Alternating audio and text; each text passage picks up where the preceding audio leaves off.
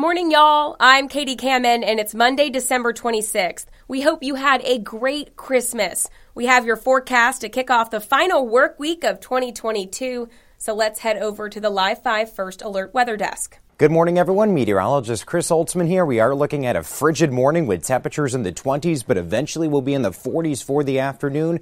Still well below normal. Average high this time of year is 61, but we are expecting 40s, so make sure to bundle up as you head out. We are expecting sunshine with high pressure and control, but still a very cold day. You can see we are looking at that sunshine into the afternoon. Now, for tonight, we'll see temperatures back in the 20s to right around 30 degrees with a mostly clear sky, but we warm up. And our 7-day forecast, you can see those temperatures by the end of the week in the 60s for Thursday and Friday. A disturbance will bring some showers for Saturday. Mid temperatures soar into the 70s over the weekend. Have a great day.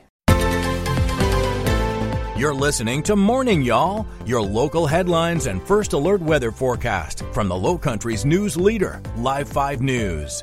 Morning Y'all is sponsored by MUSC Health. Join a team that's changing what's possible. MUSC Health is hiring for all locations and various positions, including radiology, path and lab, maintenance, and a number of other professions. Find out more about the competitive pay rates and benefits, or review a more comprehensive list of current openings at muschealth.org/careers. MUSC Health, changing what's possible. And now your morning headlines. The Charleston Water System is issuing a critical notice to its customers as they deal with leaks and capacity problems. Officials there say leaks from frozen pipes have caused them to produce 100 million gallons of water per day, and saying they cannot safely produce much more. There is no boil water notice in effect right now, but officials say if one does go into effect, it could impact around 500,000 people in the Charleston area. Charleston Water System says if you experience a water leak, you have three options: turn off the water at shutoff, turn the water off at a meter with the water key, and call the Charleston Water System so they can shut it off at no charge to you. In order to keep frozen pipes from happening, consider taking the following precautions. You'll want to turn a faucet on and allow a light trickle of water to run. Next, wrap those pipes with insulation sleeves. And finally, quickly brave the cold to disconnect any outside pipes like garden hoses or outdoor showers. If your home is elevated, your pipes are at higher risk of freezing, which could bring them or cause them to burst, potentially causing flooding and extensive repairs. The cold weather is not only affecting water pipes, it's also taking a toll on energy providers. Dominion is joining other power companies in asking customers to reduce energy consumption. Officials say they're experiencing a high demand on systems and are experiencing and expecting that demand to continue for the next couple of days as South Carolinians are faced with the continuing freezing weather. Now, the energy provider says there are some ways to reduce demand. First, set your thermostat at 68 degrees. Next, unplug any non-essential device or appliance, then turn off any non-essential lights. You should also limit the use of major power-eating equipment like dishwashers, washers, and dryers. Finally, ensure HVAC vents are open and they are not blocked. Well, as of this year, as it comes to a close, Live 5, we do want to give you a look at some of the biggest stories of 2022. Nick Reagan has a recap of what happened in the classroom this year. It's been a crazy year for education headlines, with superintendents resigning or being fired, contentious moments with parents, and of course, violence in the classroom. All while educators tried to teach kids how to read and write. Here's a look back at some of our top education stories as we look back at 2022. The year started with turbulence in the Charleston County School District as Don Kennedy was given the interim superintendent role after the former superintendent left unexpectedly with little to no explanation. Many still wondering today why Jarita Postlewaite quit the district. All of this happening as a controversial push to have nonprofits run public schools under the Reimagined Schools proposal was making its way through the board. It was ultimately defeated, but not before the mayor of North Charleston threatened to form his own school district if the proposal went forward. Interim would eventually be dropped from Kennedy's title, and a slew of employees would leave or be fired, including the chief of staff, the chief academic officer, head of the Department of Alternative Programs, the director of facilities management, and the staff attorney, among others. The year also revealed a number of bad actors in the classroom. In Charleston, a principal who was just promoted was then immediately investigated and ultimately fired. Carolyn Anderson is accused of sexually harassing a male coworker and telling a secretary that the employee needed sex to put her in a better mood. We need them to send a message that this isn't okay for anybody that's going to be here. The principal at Deer Park Middle School resigned after multiple investigations involving her efforts to protect her son, who attended the school, from punishments. In Dorchester County, an Oak Brook Middle School teacher was investigated for using racial slurs after a parent accused them of referring to another teacher, a black teacher, as, quote, the monkey next door, and then having students do a cotton-picking exercise. And school resource officers were also spotlighted after one was fired for an alleged inappropriate relationship he had with a student at Stratford High School. The Berkeley County School District alerted Goose Creek Police in March, and after an investigation, the police chief fired Officer Conrad Slayton.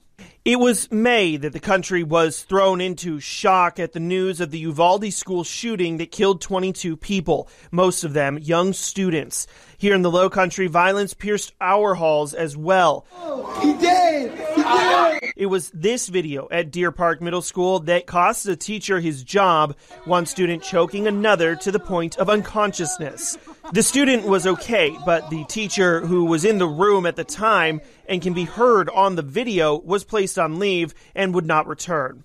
In October, the day started with a shots fired call at Burke High School, then another at Beaufort High School, and another in the Midlands, and then another. But there were no shootings. The FBI launched an investigation into the false reports that were called in to more than 12 schools around the state.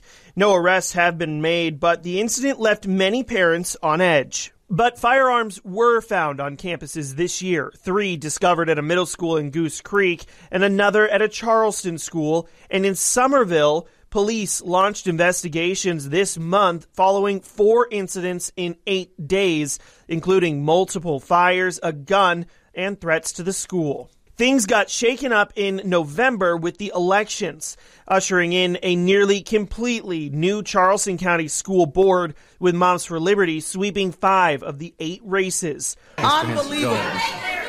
We have another motion. And in the first meeting of the new Berkeley County School Board, board members fired the superintendent in a shocking decision that made national news. It also led to a lawsuit. Now, those are just some of the biggest stories of the year, many of which will generate more news coverage in the new year. In the newsroom, I'm Nick Reagan. Well, the Charleston County Park and Rec Commission says the newly reconstructed pier on Folly Beach is set to open today. The pier originally closed in October of 2020 for a complete rebuild. The project was expected to take around 28 months and was finished ahead of schedule. Officials say the new pier will give visitors unobstructed views of the ocean and better access. They also note that the new pier will have a longer lifespan compared to most piers at over 65 years. Park officials also say the pier's parking lot will undergo renovations in January as well.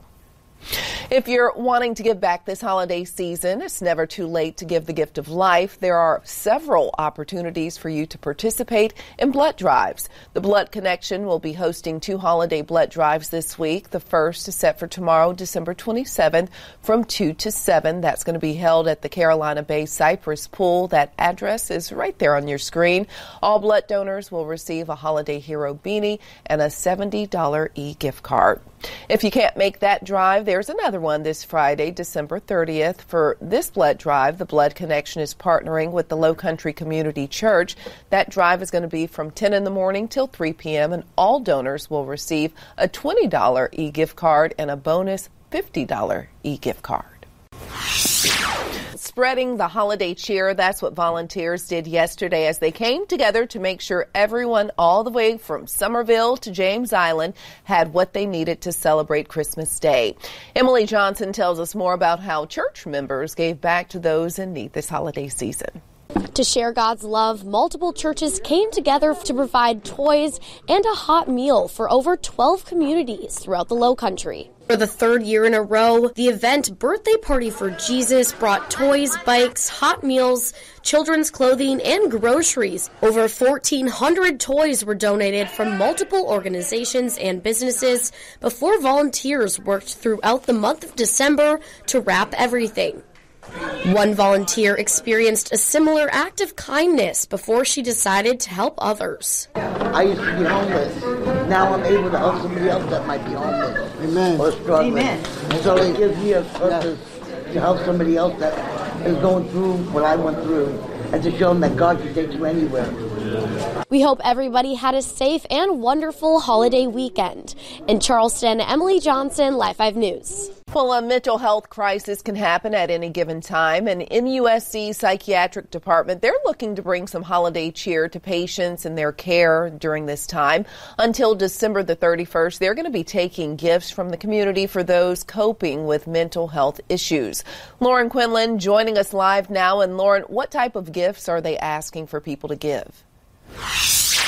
Yes, Aisha, officials tell me they have patients as young as 7 years old in their care who sometimes don't have a home to go back to. So they're asking for everyday essentials that they can give out as gifts. Dr. Jessica Carter with MUSC says the stress during the holidays can cause feelings of depression and anxiety. Now, often these episodes are not planned, and if a patient needs extended care, they are usually separated from their family until discharged.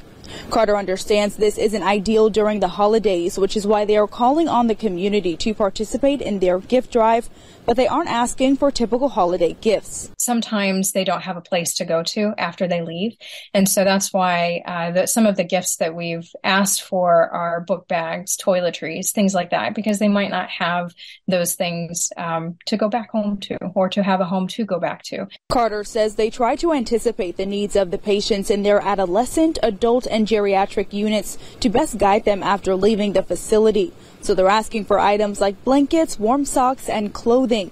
Now, Carter also says the uptick in psychiatry and mental health, especially after COVID, have taken a toll on the staff, and they are always looking for support from the community. If you are interested in offering some support to the patients in their psychiatric unit, just visit our website at live5news.com, click on this story, or you can visit them at 67 President Street in Charleston. Reporting for Live 5 News, I'm Lauren Quinlan. First in war, first in peace, and first in the hearts of his countrymen. That's how Colonel Henry Lee eulogized America's first president, George Washington, on this date in 1799, 12 days after Washington died in Mount Vernon, Virginia. On this date in 1963, the Beatles released the single that will become their first #1 hit in the U.S. That song, I Want to Hold Your Hand. Celebrating birthdays today, America's Most Wanted host John Walsh turns 77. Baseball Hall of Famer Ozzie Smith is 68. Actor-singer Jared Leto is 51. And rock singer Chris Daughtry is 43. Thanks for starting your morning and your week with Morning Y'all, which is powered by Live 5 News. I'm Katie Kamen. I'll talk to you tomorrow. Thanks for listening to Morning Y'all, produced every weekday morning and sponsored by MUSC Health. Be sure to subscribe wherever you get your podcasts or listen anytime at live5news.com/podcasts. And download the free Live 5 News app for your mobile device for the latest local news and weather updates 24/7 from Live 5 News, the Lowcountry's news leader.